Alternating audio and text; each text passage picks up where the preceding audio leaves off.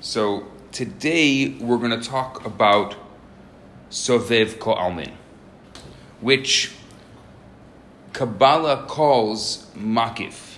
Makif means peripheral, meaning that it's expressed in what we call Or Haganuz, the infinite concealed light of God. That this particular light remains infinite without contracting its essence. You see, if we're going to say that the origins of this universe is a contracted light of God, we're using light as a metaphor, obviously, then we have to first start off by saying that there is an infinite light.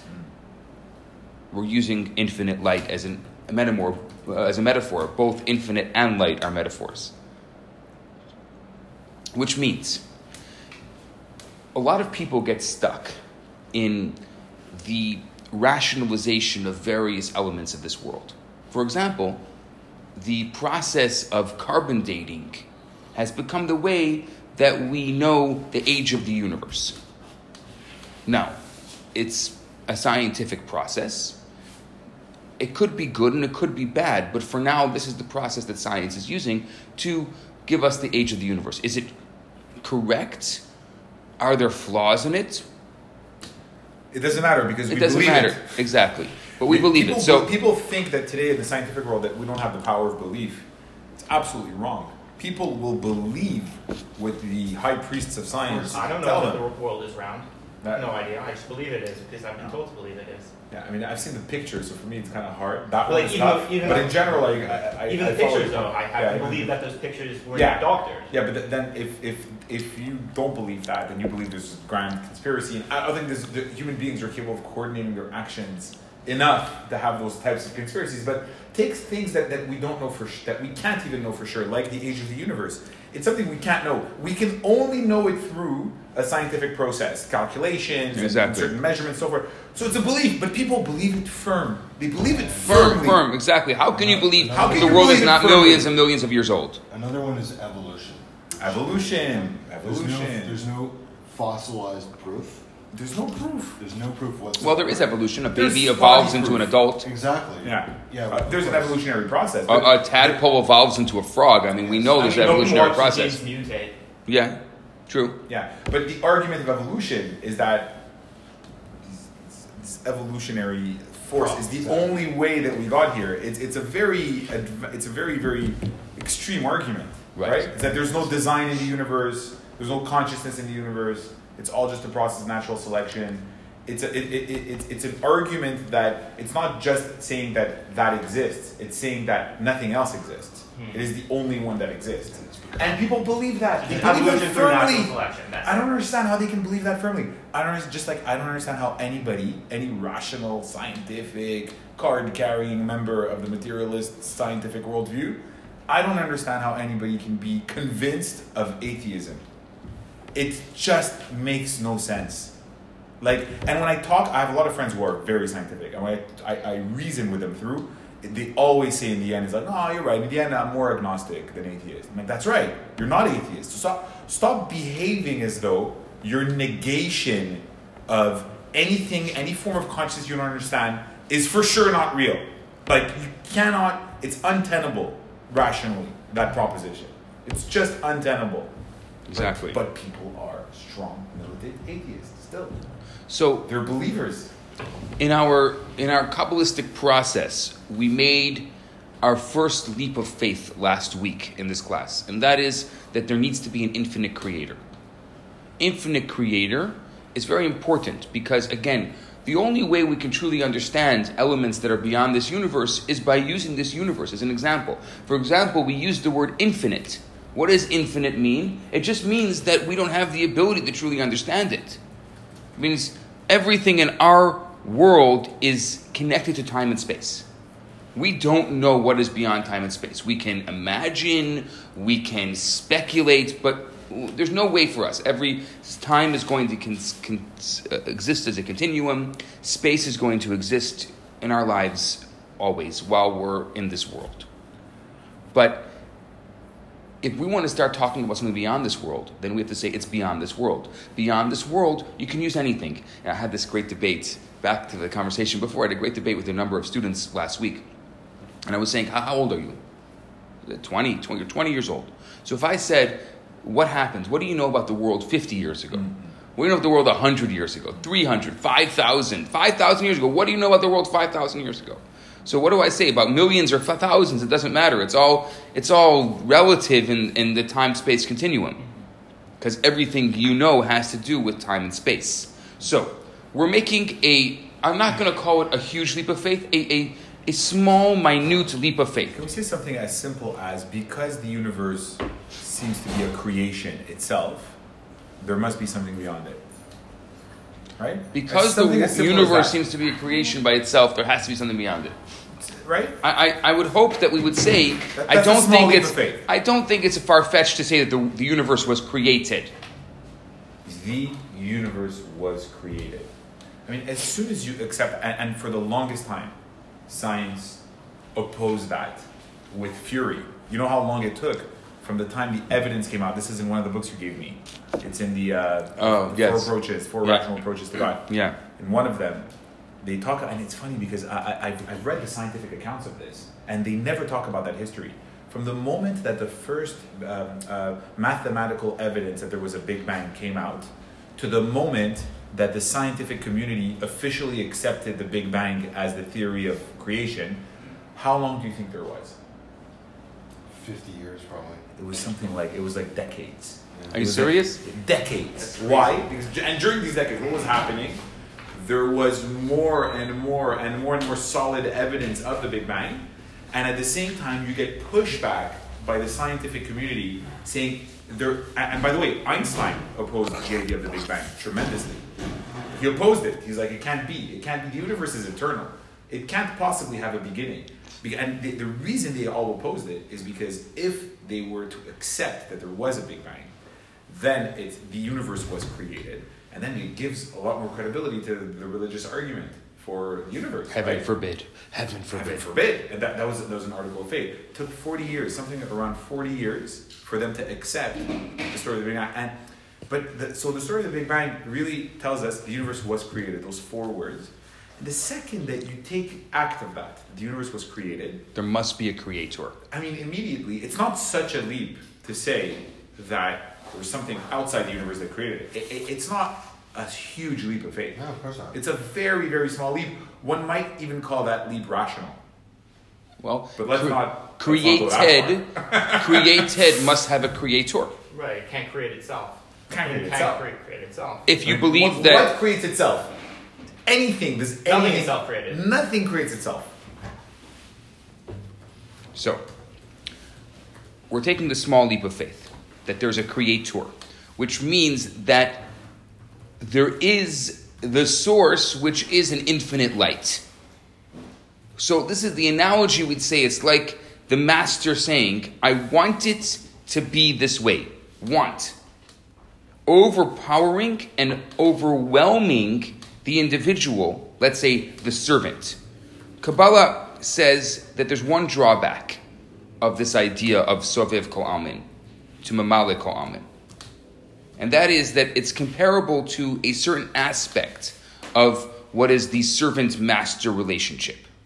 The servant, from his perspective, doesn't really have anything tangible to walk away with because nothing was generated from within his psyche. Rather, it came from the outside, from his master. So, as far as he's concerned, nothing has changed. He still possesses the feeling that being free from responsibilities is the essence and the foundation of a good lifestyle. That's what the servant wants. That's his great desire. The Talmud calls this Avda behefkera nichale. Avda behefkera nichale, which means a servant likes to be free. The greatest thing that you can do to a servant is to free him. Yet, what does the servant do? The servant follows the master's orders. Why? Why would the servant follow the master's orders? Or take, let's say, another example. You can go to a lecture where, let's say, a genius is speaking and not know what he really said. But nevertheless, recognize that there's something unusual there and walk away inspired. You can understand absolutely nothing that the brilliant mind spoke and walk away inspired. If someone approached the listener after the lecture and asks, so, what did the great rabbi say? What did the great scientists say? What does he say? I don't know, but it was unbelievable. But it was great. Wow, I can't remember a thing. I don't think I understood a single thing, but wow, that guy was brilliant. So how is it that the listener can respond with such confidence when he can't repeat a word that the great rabbi said or the great scientist said? So this is the analogy that Kabbalah gives to Sovev Kol Almin's impact on the world. That is exactly how Sovev Kol Almin impacts the world. It's amazing, it's brilliant, but we don't understand it. Just as the servant is moved to do what his master wants, even though from the servant's perspective, he may resent working, the same idea goes with the infinite expression of God's energy. The cause of all creation to be moved in recognizing that there exists a God. Now, we have to go a little step further. Let's go into science a bit. Can it be explained? Can it be proven? The difference with the analogy, and this is where an analogy is always just an analogy, is that the great scientist, presumably, the person is reacting to them as a great scientist because of their reputation. Because there are other people who know and who have said that... So it became a sociological norm to accept this person based on someone else's, perhaps. Absolutely. Maybe I'm believing that person is smarter than me. Maybe everyone is wrong. But right? Like the lady who calls her husband in the car and says, I saw in the news there's a car going the wrong way on the highway. And he says, what are you talking about? Everyone's going the wrong way. You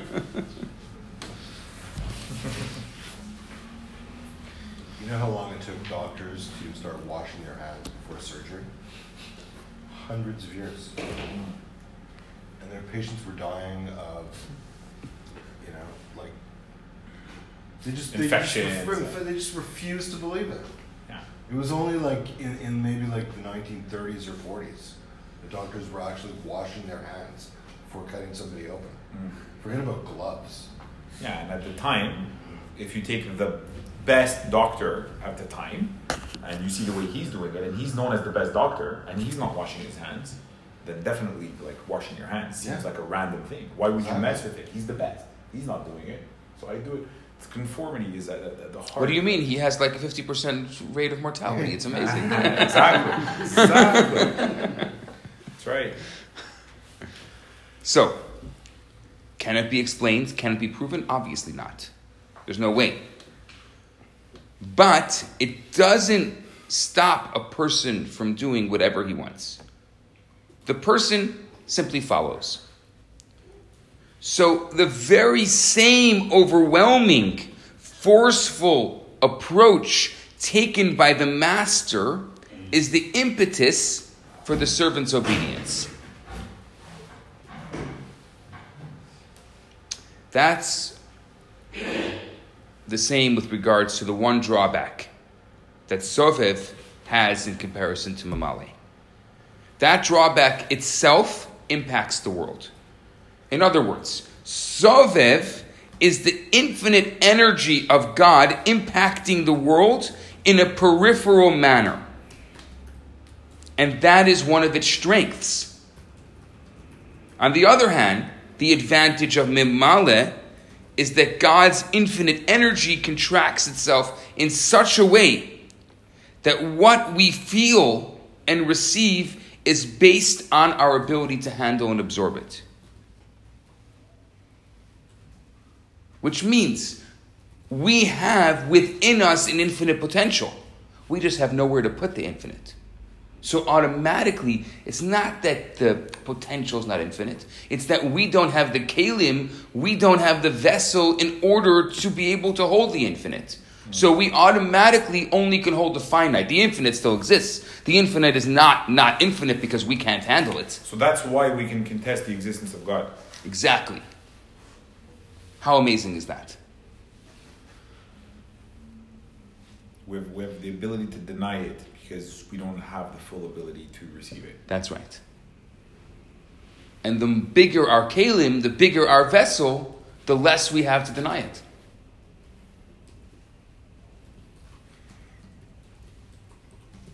So, from our perspective, as human beings, we are the cause of God's revelation. This world could be, let's say, analogous to a person being able to communicate precisely what the great rabbi or the great scientist had said. Not just a feeling of fascination, not just, wow, I have no idea what he said, but that was amazing. No, the ability to actually communicate. What did they say? What was the amazing thing that was said? I can tell you. I understood it completely. So, because of that, the manifestation of Memale is called Giloi Or. Giloi Or means the revelation of the light. Because it is revealed to us in a manner that we can appreciate. Even though it's infinitely beyond us, and its infinity has been disguised to the point that humans only feel it in its finitude, right? There's no way that we can feel the infinite. I mean, we can possibly feel the awe of the infinite. Maybe in a moment in time, I don't know, on a Yom Kippur Ne'ilah or something, we're like, wow, that was amazing. But it's only, wow, that was amazing. We can't even describe it. We've had, or maybe an out-of-body experience, or it's not a reliable experience for us. It's not something we can count. Tomorrow I'm going to connect to the infinite. Like, no, I'm you saying don't have that power. Maybe somebody who took some kind of drug or something. I mean, you'd have to take some kind of substance or have some kind of existential experience of which the result of it would be, wow, that lecture was amazing, so to speak. That experience was amazing. It wouldn't be where you can actually qualify or quantify what actually happened there. What about the Kabbalists that go into every world and they're like, at this gate there's this angel, at this gate there's that angel. Like, well, how does that fit in the Sovev Mimale? It's a great question because what you're saying is that they're actually able to qualify and quantify. Why? Because they have the kalim for it. Right, they have the vessel for it. But did they reach the Sovev or yeah, probably. the Sovev? I don't know if they reach the Sovev. I don't know if necessarily they have to reach the Sovev. No, but I'm just wondering, what is that still indefinite, finite? Yes, it has to be. It has to be. Okay. Because the Memale is it's huge. Godly. It's huge. It's huge. It's huge. So let's not discount it. Yeah.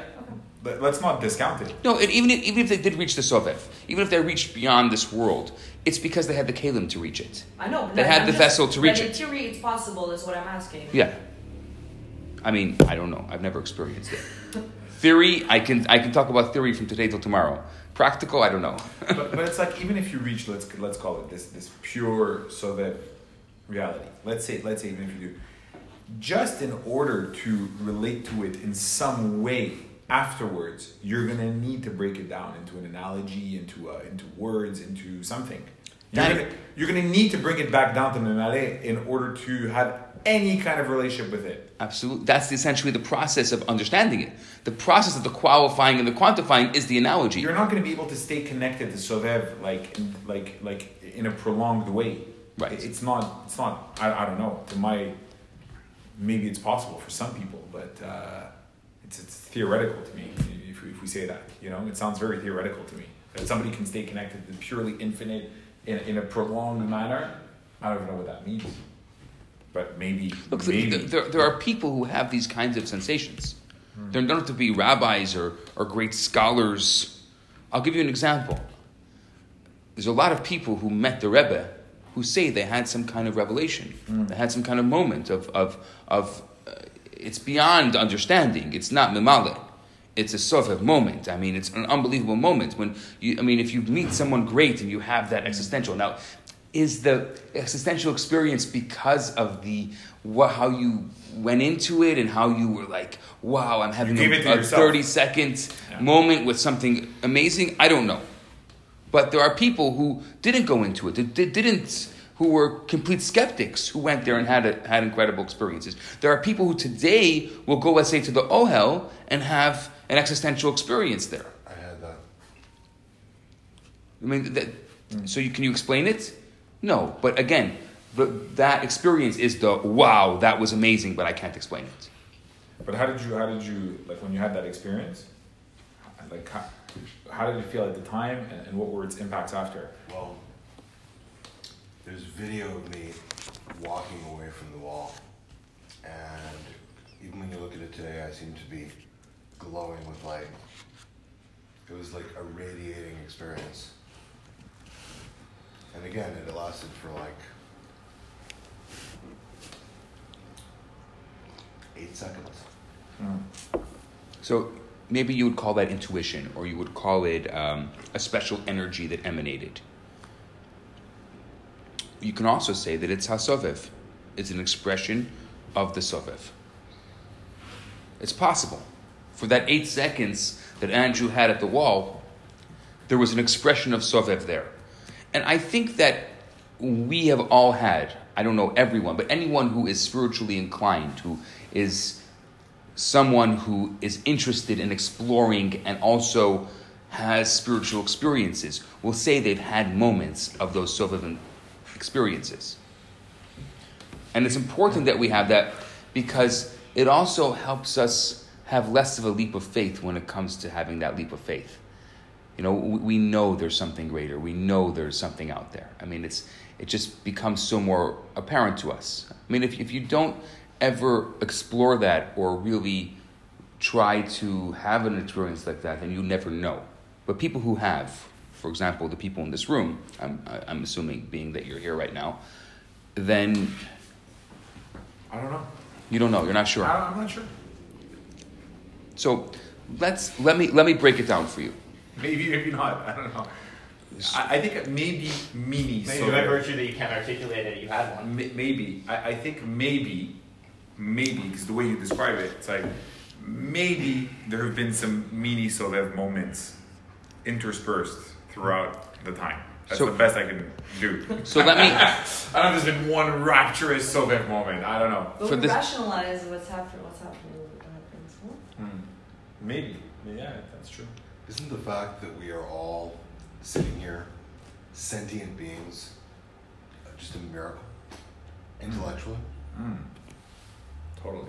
Just consciousness itself, you mean? Yeah. Yeah. Absolutely. So there you go. And that's the rest of the story. So, let's try to subdivide this for the Freds of the world. Thank you. Every person has a conscious and a subconscious. So far accepted? Okay. Well, most people function based on the conscious self, which is limited. It's within very well-defined boundaries. The conscious has somewhat of a beginning and an end. It knows, for the most part, the limitations of its surroundings. However, there are some people, and Kabbalah calls them tzaddikim, very righteous people, who have refined themselves to the point that every fiber in their body is permeated with God's will. It is these people who emanate an aura of the subconscious in a revealed form. Simply put, anyone who meets them perceives some magnetic force of Torah, true spirituality that draws others towards them. This is the infinite light of the tzaddik. And that infinite light, according to Kabbalah, has a tremendous impact on others and has an impact on this world. Which means an impact, as Kabbalah defines it, is something that comes from outside. We can't internalize it because we don't have the ability to internalize it. It's experienced as a fascination, a sense of wow, a sense of the infinite.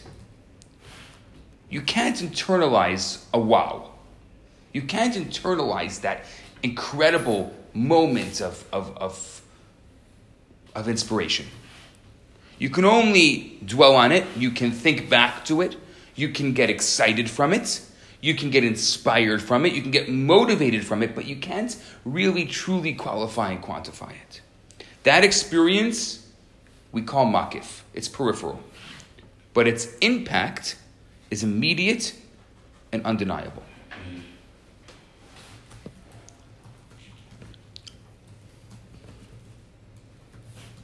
And so, the idea of a tzaddik and why we put so much emphasis on the tzaddik is because us simple people who don't even have the kelim, we don't even have the vessels to be experiencing this great light, we can experience it for 8 seconds by going to the wall or going to a great master or however else we do it.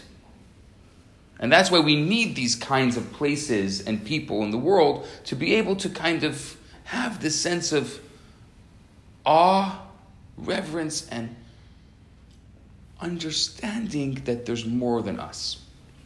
Bittul. More than bittul. It's just like, bittul to the sense of, wow, I am just a dim puff. I'm not self-created. I'm a dim puff with Which the blaze of the Milky that. Way. I mean, people believe that, right? Yeah. Like the whole It's theory of an individualism. everyday feeling. Like Yeah, I it's created like myself. I make myself. Yeah. Like I create myself. It's all like theory of individualism gone crazy, right? It's like I create myself. I don't rely on anyone outside of myself. Yeah, well, and Descartes, right? It's like I think, therefore I am. It's like I think, therefore I am. It's like no, 2 other people had a relationship and they come from it, and you were born, and one of the things that you can do as a sentient being at a certain age is think, and so at that point, that's why you think. Not only that, you also have to be aware that you're thinking before you know that you're thinking. Right. Right. Because you're thinking even before you're aware that you're thinking and you have no idea what you're doing. Yeah, that's right.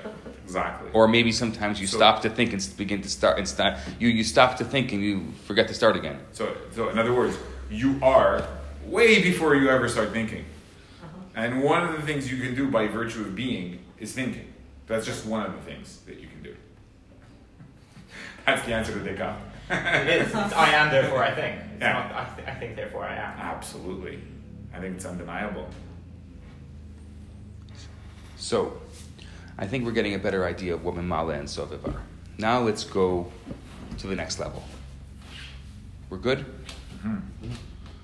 These 2 words, Mimale and Sovev, are actually analogous to 2 other words. 2 other words that are, I would say, much more important for us to truly qualify and quantify in our lives.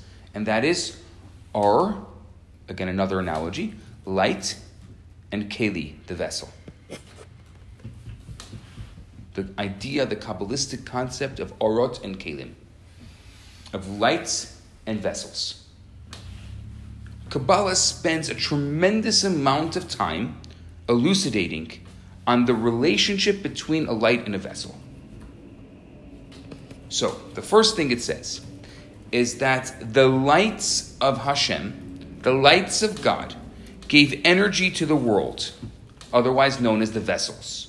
The world becomes the analogy of vessels was reference to the world. So, In general, there are two ways in which the light and the vessel can relate to one another.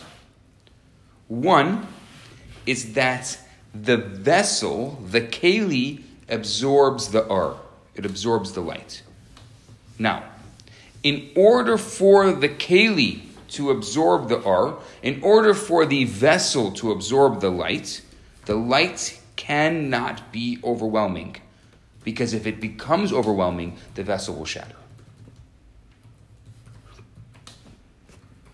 Remember, I think last week, maybe 2 weeks ago, we spoke about that example of the teacher and the student. If the teacher, who is definitely more knowledgeable than the student, gives all of their information, everything they know to the student won't be able to understand a thing and will be confused.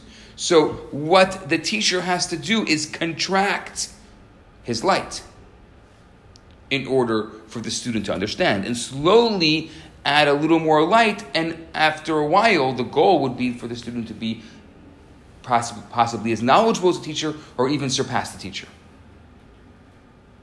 But you can't take a tiny little vessel and expect that it's going to be filled with a lot of water. It's going to overflow, but with regards to the light, it's going to shatter the vessel.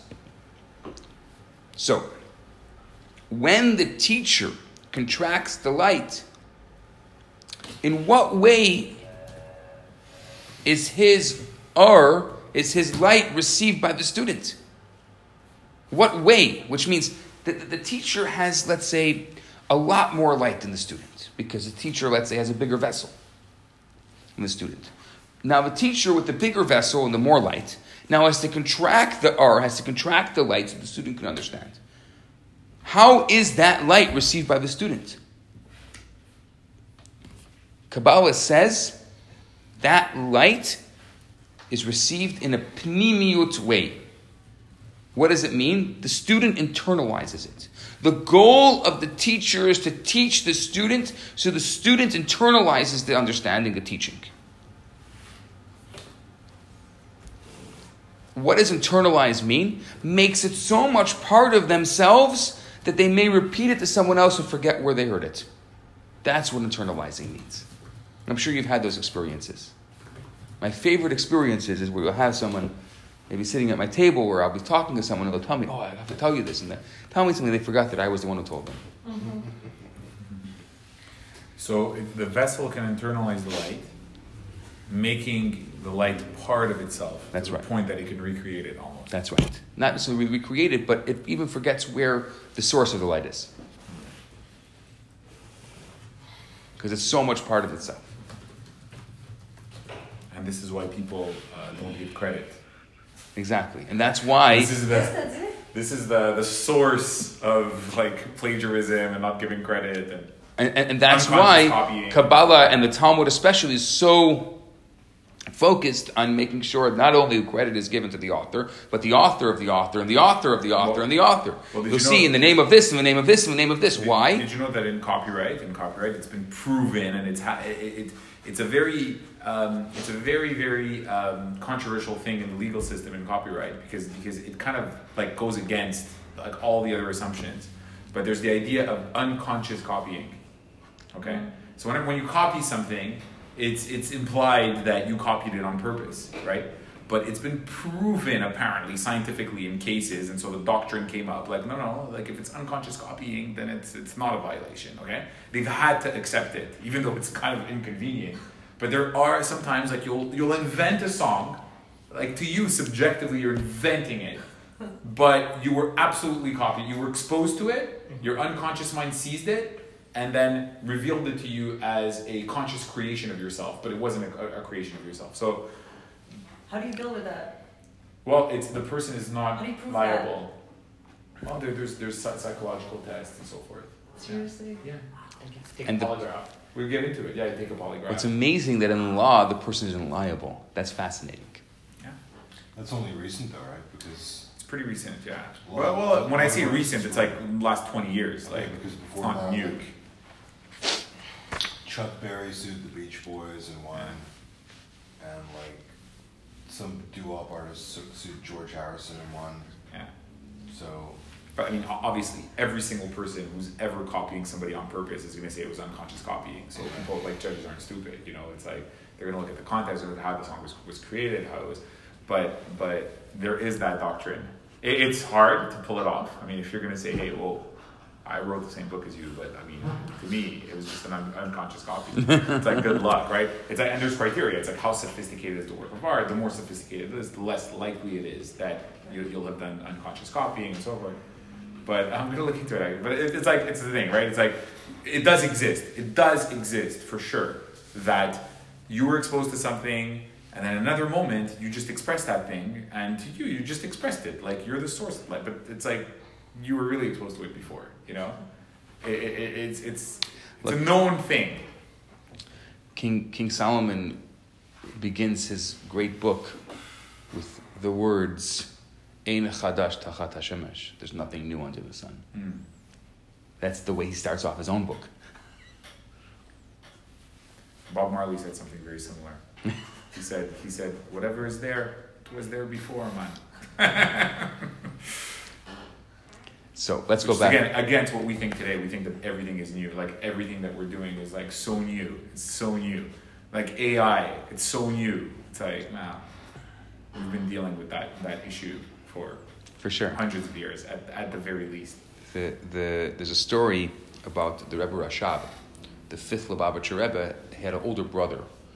His name was the Razah, and they were sitting to eat breakfast, and the Razah was reading the newspaper, and the Rebbe Rashab is washing his hands for the bread in the morning.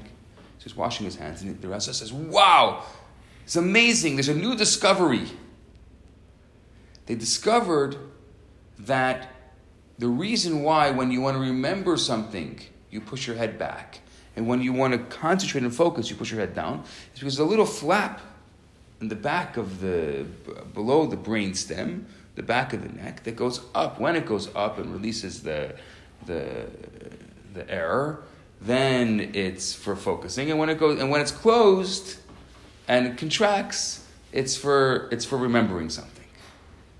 So the Rebbe Rashab finishes washing. He makes the blessing on the washing, and he makes the blessing on the bread. He eats a piece of bread, and then he goes over to the shelf, and he pulls off on the shelf a Kabbalistic book, and he opens the book, and the Kabbalistic book is about 250 years old, and he says, "Look, it's right here." They think it's brand new. It's a new discovery. It's no new discovery. We have it in our book for 200 years already. Or when you have Maimonides talking about science and religion in a way that is at least 4 or 5 steps ahead of the way that we talk about it today.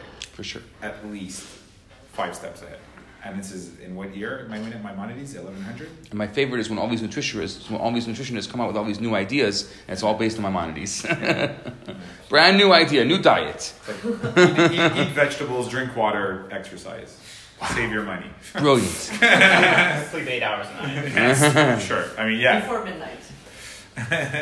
So let's go back to Mamali Kalman. I think now we can get a deeper understanding of Mamali and Soviv. Mamali Kalman now is the energy of God that is internalized by the world, by the creatures, and all the recipients.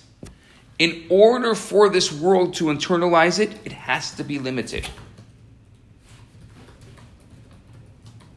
It's not that in essence, it's not limited in its essence. It's unlimited in its essence. But if we're going to truly understand it, which means if we're not going to constantly look at this world as wow, wow, wow, wow, wow, we can't do that all day. We can't have only Sovev.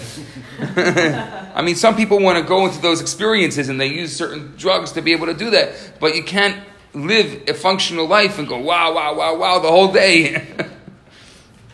But in order to internalize this world, there has to be limited because our vessels are limited. So, Hashem takes His infinite light, and this expression of His infinite light, vis-a-vis Mimali Ko'almin, is a limited light. So that the Keli here is the recipient, the vessel is the recipient, will be able to handle it.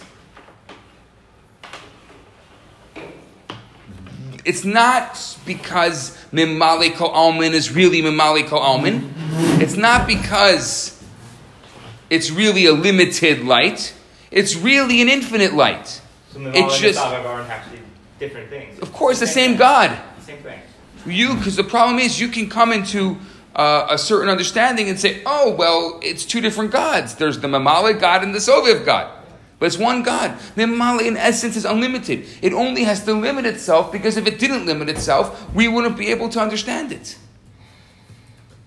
The virtue of this style of manifestation is that the recipient can walk away with something because it's put into the realm of the recipient. That is the purpose of Mimale. Now, the second possible relationship between the between the light and the keli and the recipient or the vessel, is that the keli, the vessel, experienced a change merely by being in the environment created by the light. So, the light is so much stronger than the vessel that it's in another realm of being. So it doesn't destroy the vessel. Yet, its impact is felt, like we just said. So the second relationship is that the vessel experienced a change by being exposed to the light. That's right. So it doesn't absorb the light. That's right. Okay, so absorb the light is Memare, That's right. and Sovev is going to be the second one. That's right. But there's still a duality between the vessel and the light. Like, And with regards to it the can't be in finite. essence. Though. With regards to the finite, not with regards to the essence. Right. In the finite, there has to be duality. There's a lot of dualities in the finite. There's opposites in the finite. There has to be. You know why? Because that is the essence of free choice. If there was no duality in the finite, there would be no free choice. So the absorption, okay, I understand. Interesting. Now, So there's those two relationships between the light and the vessel are the analogies that we're going to use to understand the two different expressions of the divine light, which is Sovev and Memare, right? So the first one is going to be when the vessel absorbs the light and forgets even the distinction between like the source of the light and the light. It's like it's all just the light, right? That's going to be the Memare because it's contained in the world. that's right. And then the other one is the vessel just experiences a change just by being exposed to the light. It doesn't absorb it. It's in its presence and it undergoes some kind of transformation. That's right. That's going to be the Sovev. Yes. So I'm thinking about like a projector and a screen. If you didn't have the screen there and you only had the projector, then you wouldn't be able to see the projection. But if you have the screen there, you'd be able to see the projection. But the projection isn't making an impact on the screen. Right. If you took a Right? projector and you put it into an open field, it would still be projecting. So you wouldn't be able to see anything. That's right. Actually, we're projecting everywhere. When you put a screen, you're Right. stopping. You're the limiting light. it, You're right? limiting it. But And it's not that's- making any impact on the screen. It's a great analogy. It's a good analogy, the projector analogy. Yeah. Great analogy. But if there is a duality between the light and the Kli, and that creates free choice, but it doesn't really create free choice. It's just the illusion of free choice, because in its essence, there is no free choice. It's just allowing activity to happen. It has to allow free choice to happen in the finite. It's in the finite, but it's not really free choice. Well, it is free choice to the finite. It's just like a perception of free choice. No, in but- reality, it's not How are we free. on free choice now? No, because we were using free choice as an example, where the free choice, it does have to, because he was saying about dualities. So I was saying duality has to exist, because if duality didn't exist, there wouldn't be free choice in our world. So is there a difference between Sovev and Memale? It's just us that are level. No, it's our perception Okay, that so- makes the difference. Okay. Our keli is not big enough to understand. If we had a keli that could be a sovev, then we would not have to. Not that we wouldn't need Memale, that we would be able to really truly maximize both Memale and sovev. So something that maybe for you is like Memale, for me would be Sovev. Possibly. Because, yes. Depends on your level, I guess. Yes, because how big your vessel is. Yeah, right. Yes. Okay. Does it explain how those tzaddiks do it? They break the vessel, and then they build a new one, bigger one. Right? That's one of the ways. Wow. Is that true? Yeah. Is that true? It's one of the ways. Some opinions are that they're born with a much bigger vessel as it is, and that you cannot actually, to a vessel that's the size of a tzaddik, you can't actually become, or you have to actually be born with it. Some say that. Right. Some say that the idea of the Beinoni, the Baal Tshuva, is that you're constantly breaking the vessel and creating new ones, and over time your vessel becomes bigger. Why would it be controversial to say that you have to be born with it? It's not controversial. It's not controversial. It's just meaning that. But it is. What we're saying is that we can never Like, reach why that level. wasn't I born with one? Yeah, exactly. Right. No, right. It's unfair. I thought we were It's living in you know democracy what? over here. You know what? You It's weren't only born like LeBron James either. It's like, It's only there's a lot controversial of ways in which it sucks. because we're all narcissistic and we all want to have the biggest vessel possible. Exactly. without doing anything for it. But at least Why LeBron do James I can trace back to genetics. I want to know why my vessel wasn't as big as Exotic's vessel. Like, is that by virtue of something that Maybe can't that's be taught? genetic too. Or is it But we call maybe that genetics, you don't but- have tzaddik genetics? I don't have Exotic genetics? Yeah, maybe. Yeah. That would Bad suck. parenting, maybe. That would suck, wouldn't it? Yeah, it's much easier. It's much better for your nice little fragile ego to blame your parents. The inner child. Yeah, the inner child. And that's everybody's favorite In game. the Is to time, blame their limitations on their parents. Of course, Right? Or it's their easy. society or their whatever. or whatever. Anything that's not me. Anything that's not me. Anything but me. Please. Relieve me of this burden. But then even when I start blaming me, then it goes back to the whole self-created thing also. Like, even like blaming myself is just as problematic as blaming anything outside of myself. It can actually be even worse. It can actually be even worse. For sure. Because then it's like a little device that you've created that just sort of prevents you from ever exiting your own Right. brain. And then it can be even worse. It can sink you into a deeper hole It's even. like you're just dating, right, for sure. Yeah. That's the Self-loathing. problem. Self-loathing. It's the Sure. worst. Sure. Because it's also narcissistic. It's It's also just like it's the only thing that's really real and tangible to me is me. It's even more narcissistic. It's the dark mirror of Gaiva. It's Yeah. just like just as Gaiva is like, oh, I'm the best, Gaiva is also, oh, I'm the worst, right? They just mirror each other. It's just as narcissistic. It's like fear and anxiety and insecurity is even more an expression of ego than greed. It's not more or less, it's just It's just as much. just as much. And I would say even more. And the reason I say even more is this, is I think our fear is more powerful than our greed.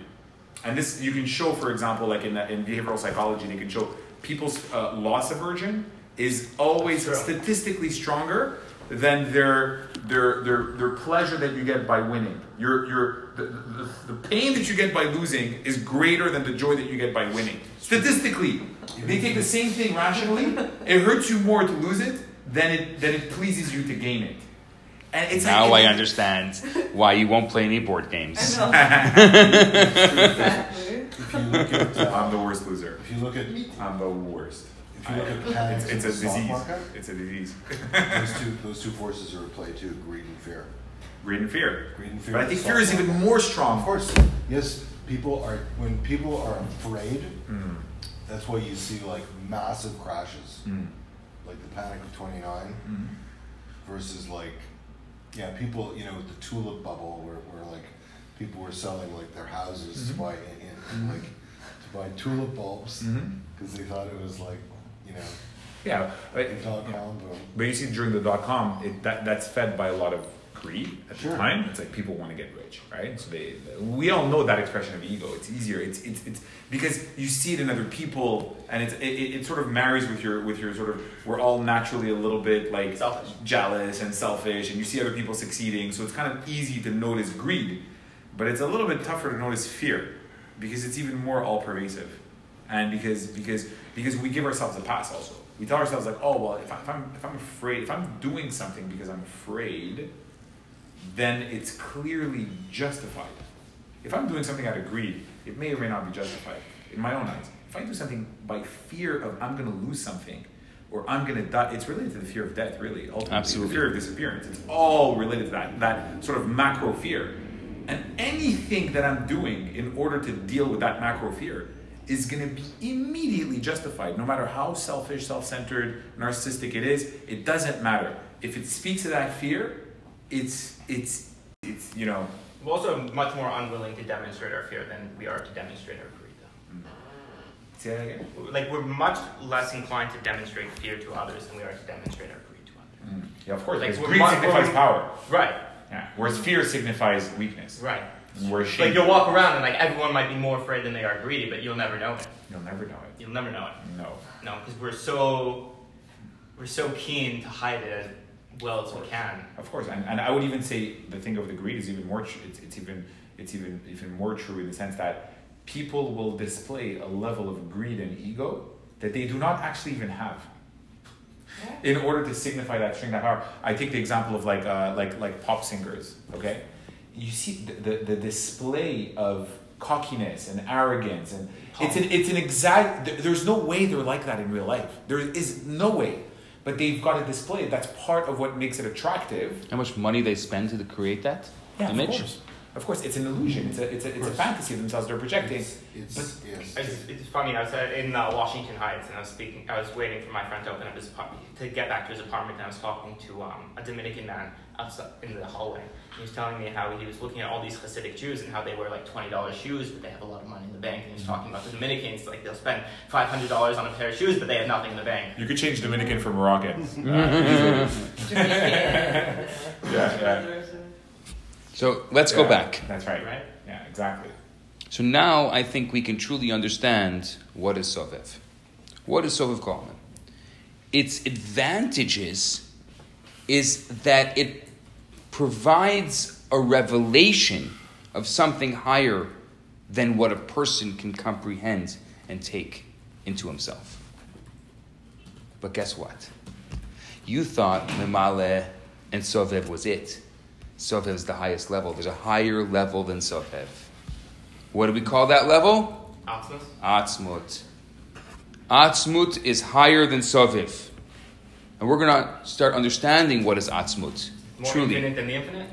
It's more infinite than our version of the infinite. Oh, so there's only Misaver from the perspective from Mimale. That's right. That's right. what you're saying. That's right. We're and from the world of carbon dating, which means from below to above. If you want to go from above It's to just getting rid of below, below and above. exactly. But we have to go from below to above. So in the world of below to above, there's Mimale, Sovev, and we're going to actually enter another level, the level of Atzmut. Sovev is not the infinite. Sovev is just surrounding. So to us, it's the infinite. Right. Right, because everything that's outside of ourselves. Everything that's outside is the infinite, but it's just surrounding. Right. Like maybe there's another infinite. after Atzmut that. is higher than the wow. Could it really- So how do you define Atzmut? So I'm not going to go into Atzmut today because we're going to spend the whole entire, probably 2-3 weeks just on Atzmut. But for now, we're going to say it's higher than the wow. There's not even a wow factor in the Atzmut. Just silence. It's more than that. It's the essence. It's mic drop. No, Just the mic drop. it's not even the mic drop. It's the essence of the mic drop. Right, It's where it's what created the essence of what created so that the mic drop happens. I'm actually writing that. It's the essence of the mic drop. It's like the ultimate. So, at this point in our understanding, and this is me being the teacher, making sure that the vessels don't get shattered. I have to also be careful. We can't go too far. We're here because the vessels have already shattered. It's true. Now I'm trying to put them back together. Like, what So- happens if the vessel shatters? Like, what happens? You go crazy. You've had I'm sure you've had moments of vessel shattering in your life. Okay. But is it? Everything goes like garbage. I'm sure you know. But isn't it like a little bit like a muscle? It's like you need to shatter it in order to sort of keep building a bigger and better version of it. Of course. Yeah, so it's like muscles. You need Of to course. destroy You them. can also go to the gym and just destroy, But then- destroy yourself too. But Yeah, then, you need to destroy your muscles in order to create muscle. It's like that destruction and creation is like sort of by the way, interconnected. the beauty is not shattering the vessel; it's rebuilding it. That's right, of course. The destruction It's is just realizing that the vessel is shattered, and now I have to rebuild it, and then actually doing the work to rebuild it. Yeah. Because when you rebuild it, it's going to be much better. than the one before. So, by the way, this is true. Like even in like creative endeavors, it's like when you create something. By the way, there's a methodology of creation of even a product, whatever that's called the engineering approach. And the engineering approach is typically the approach is you create something and try to improve it. And at some point you just give up. Like, well, this is it, and here you go. The engineering approach is you build something all the way to 80%. Sell it. You destroy it completely. You rip it apart. Okay? And then with all the lessons that you've learned by building the 80%, you restart from scratch. And then apparently it takes you 20% of the time to do something way better. Oh, that's interesting. I thought you were going to say create 80% and then sell it at 80% and then create the next model at 100%. No. You create something at 80%, you destroy it, you rip it down, and then you start over. And apparently it takes way less time to do something way better. Amazing. All the lessons that you get to 80%, you know it's like, oh my god, if I only knew this, like I would have put this piece somewhere else. Or if I only knew, I wouldn't spend as much time on this thing that I thought was central, but really is not that important. So when you restart it, you're liberated from all those mistakes, all that, and you can just sort of redo it. Yeah, it's the engineering method. Yeah. Hashem method, I guess. So now, who knows? There's a story that God destroyed the worlds before. He left one side open, right? Yeah. There you go. You can close the box, so you have to complete the box, complete the square. So now we want to understand the relationship between Atzmut and Memale.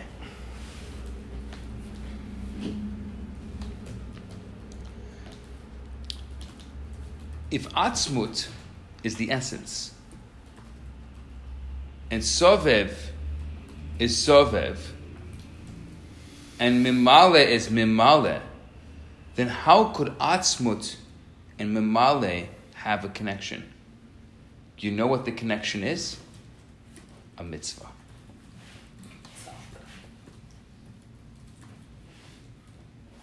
That is the connection between Atzmut and Mimale. So, why is it so important when you're on a street in downtown Montreal for some Chabadnik to run over to you and say, did you put on tefillin today? Why? Why are they so serious about making sure that every woman lit Shabbat candles? I mean, at first glance, if you look at it, it seems that the performance of a mitzvah seems so fake. Only relates to Hashem. Hashem is the master. Hashem is giving orders to the servants. So, on the level of Sovev, the godly energy is infinite. So, what Hashem has to do is Hashem has to command his people to do a mitzvah. Because without Hashem tzavta, like you said, without the commandments, no one would do them. So, does this mean that the Jew who does a mitzvah is only relating to something that Hashem has created, which means to this particular tzavta, to this particular commandment, and not to Hashem's essence? Absolutely not. The fascinating point of the mitzvah is to say, Baruch atah Hashem. What is Baruch atah Hashem? Blessed are you, God. Is to connect to the very core, to the very essence, to Atzmut itself. And to understand this central point, the only way we can truly understand this is by discussing the very highest powers of the soul. And that's what we're going to get to next. The misav of the mamale, it becomes Atzmut when I connect the two. That's correct. So is Kucha Brichu Misaviv and Shechina Memale? Is Kucha Brichu Misaviv and Shechina Memale? So when I say L'Shem Yichud Kucha Brichu Shechina, right? Yes. Yes. So would that be the case? From the point of the vessel to the light, yes. What do you think it is from the light to the vessel? From the light to the vessel. From the Ar to the Keli? Shemayim Ba'aretz? No, it's just Atzmos itself. It doesn't matter. It doesn't matter. It doesn't have to be qualified or quantified. That's what's beautiful about it.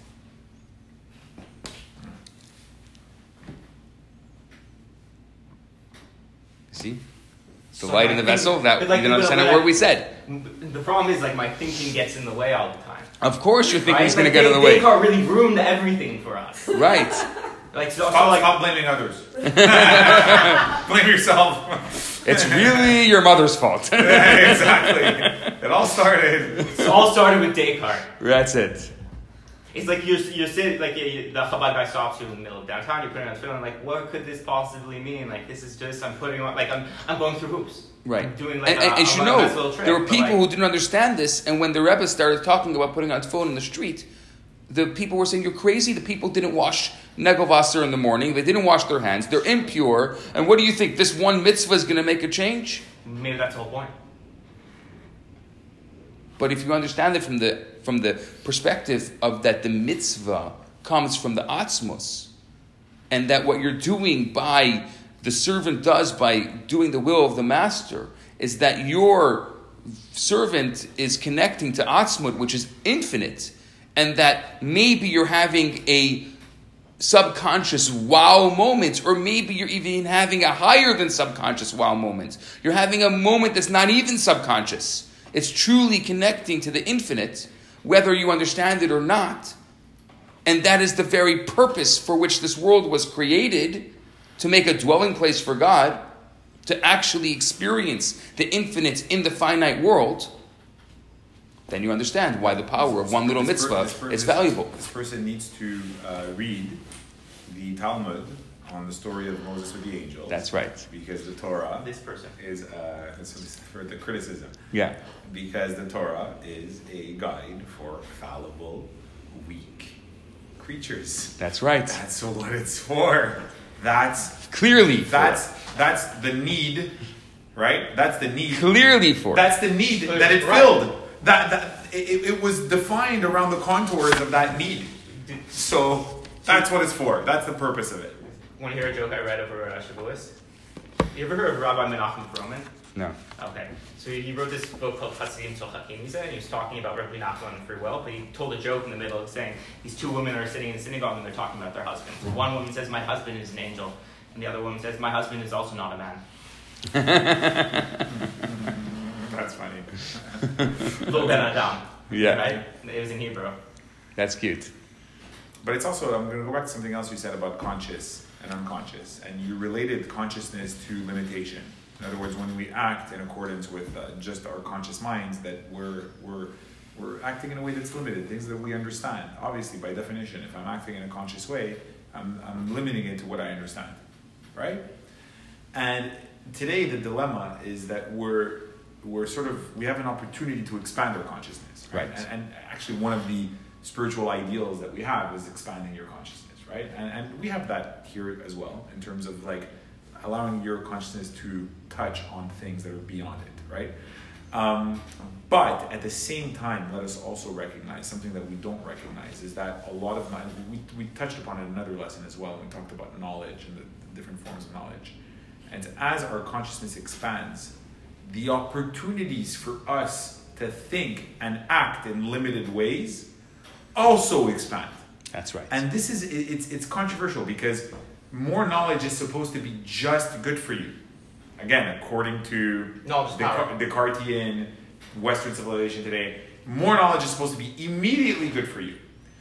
But really, it really depends what you do with that knowledge.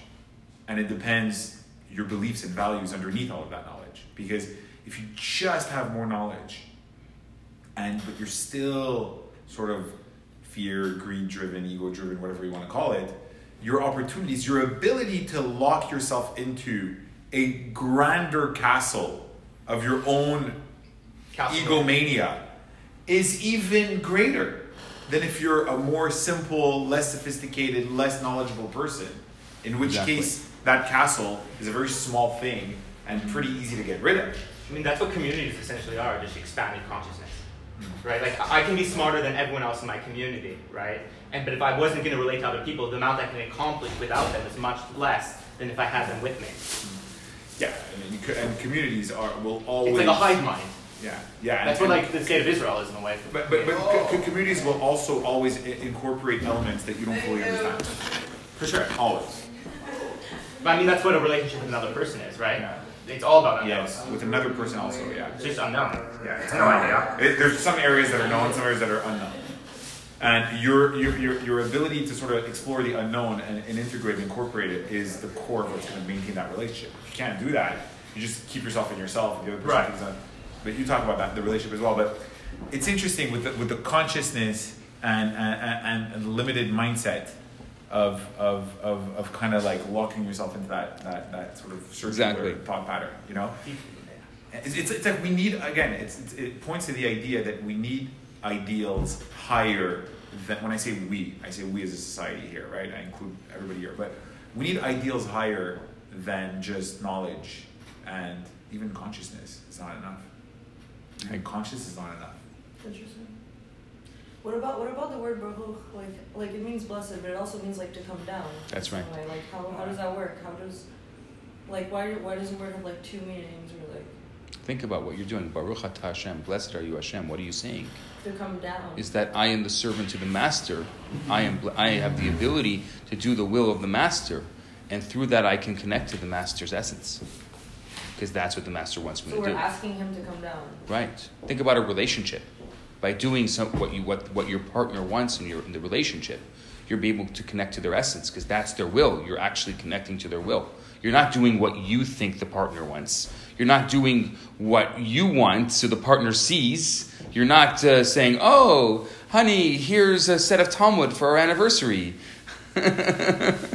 No, you go get a bouquet of flowers.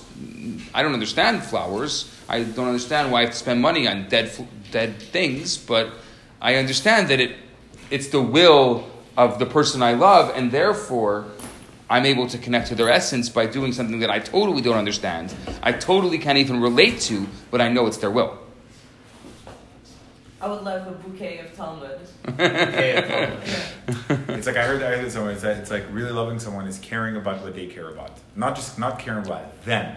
Caring about because you can care about them as an object, and you care about them as a right. Care about them as a subject. In a selfish way, but if you care about what they care about, then you're kind of transcending yourself. That to me is like the real leap of faith. It's like wondering whether there are other conscious agents in this world other than myself, right? That's a leap of faith. 'Cause I don't know if you're conscious. I only know if I'm conscious, right? Yeah, but take my word for it. We're conscious. Would you like me to pinch you? Exactly. We can prove it to you. You can be a zombie pinching me. Conscious zombie. I find the whole zombie analogy very, very interesting.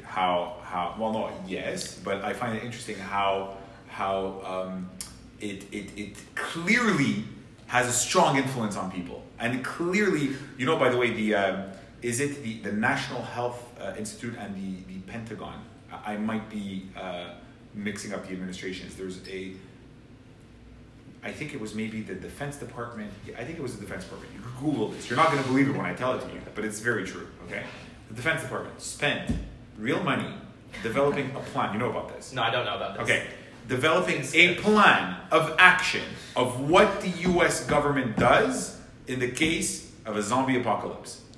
This is true story. Do you know that in Like 2015, going on there. in 2015, it was the number one fear in America?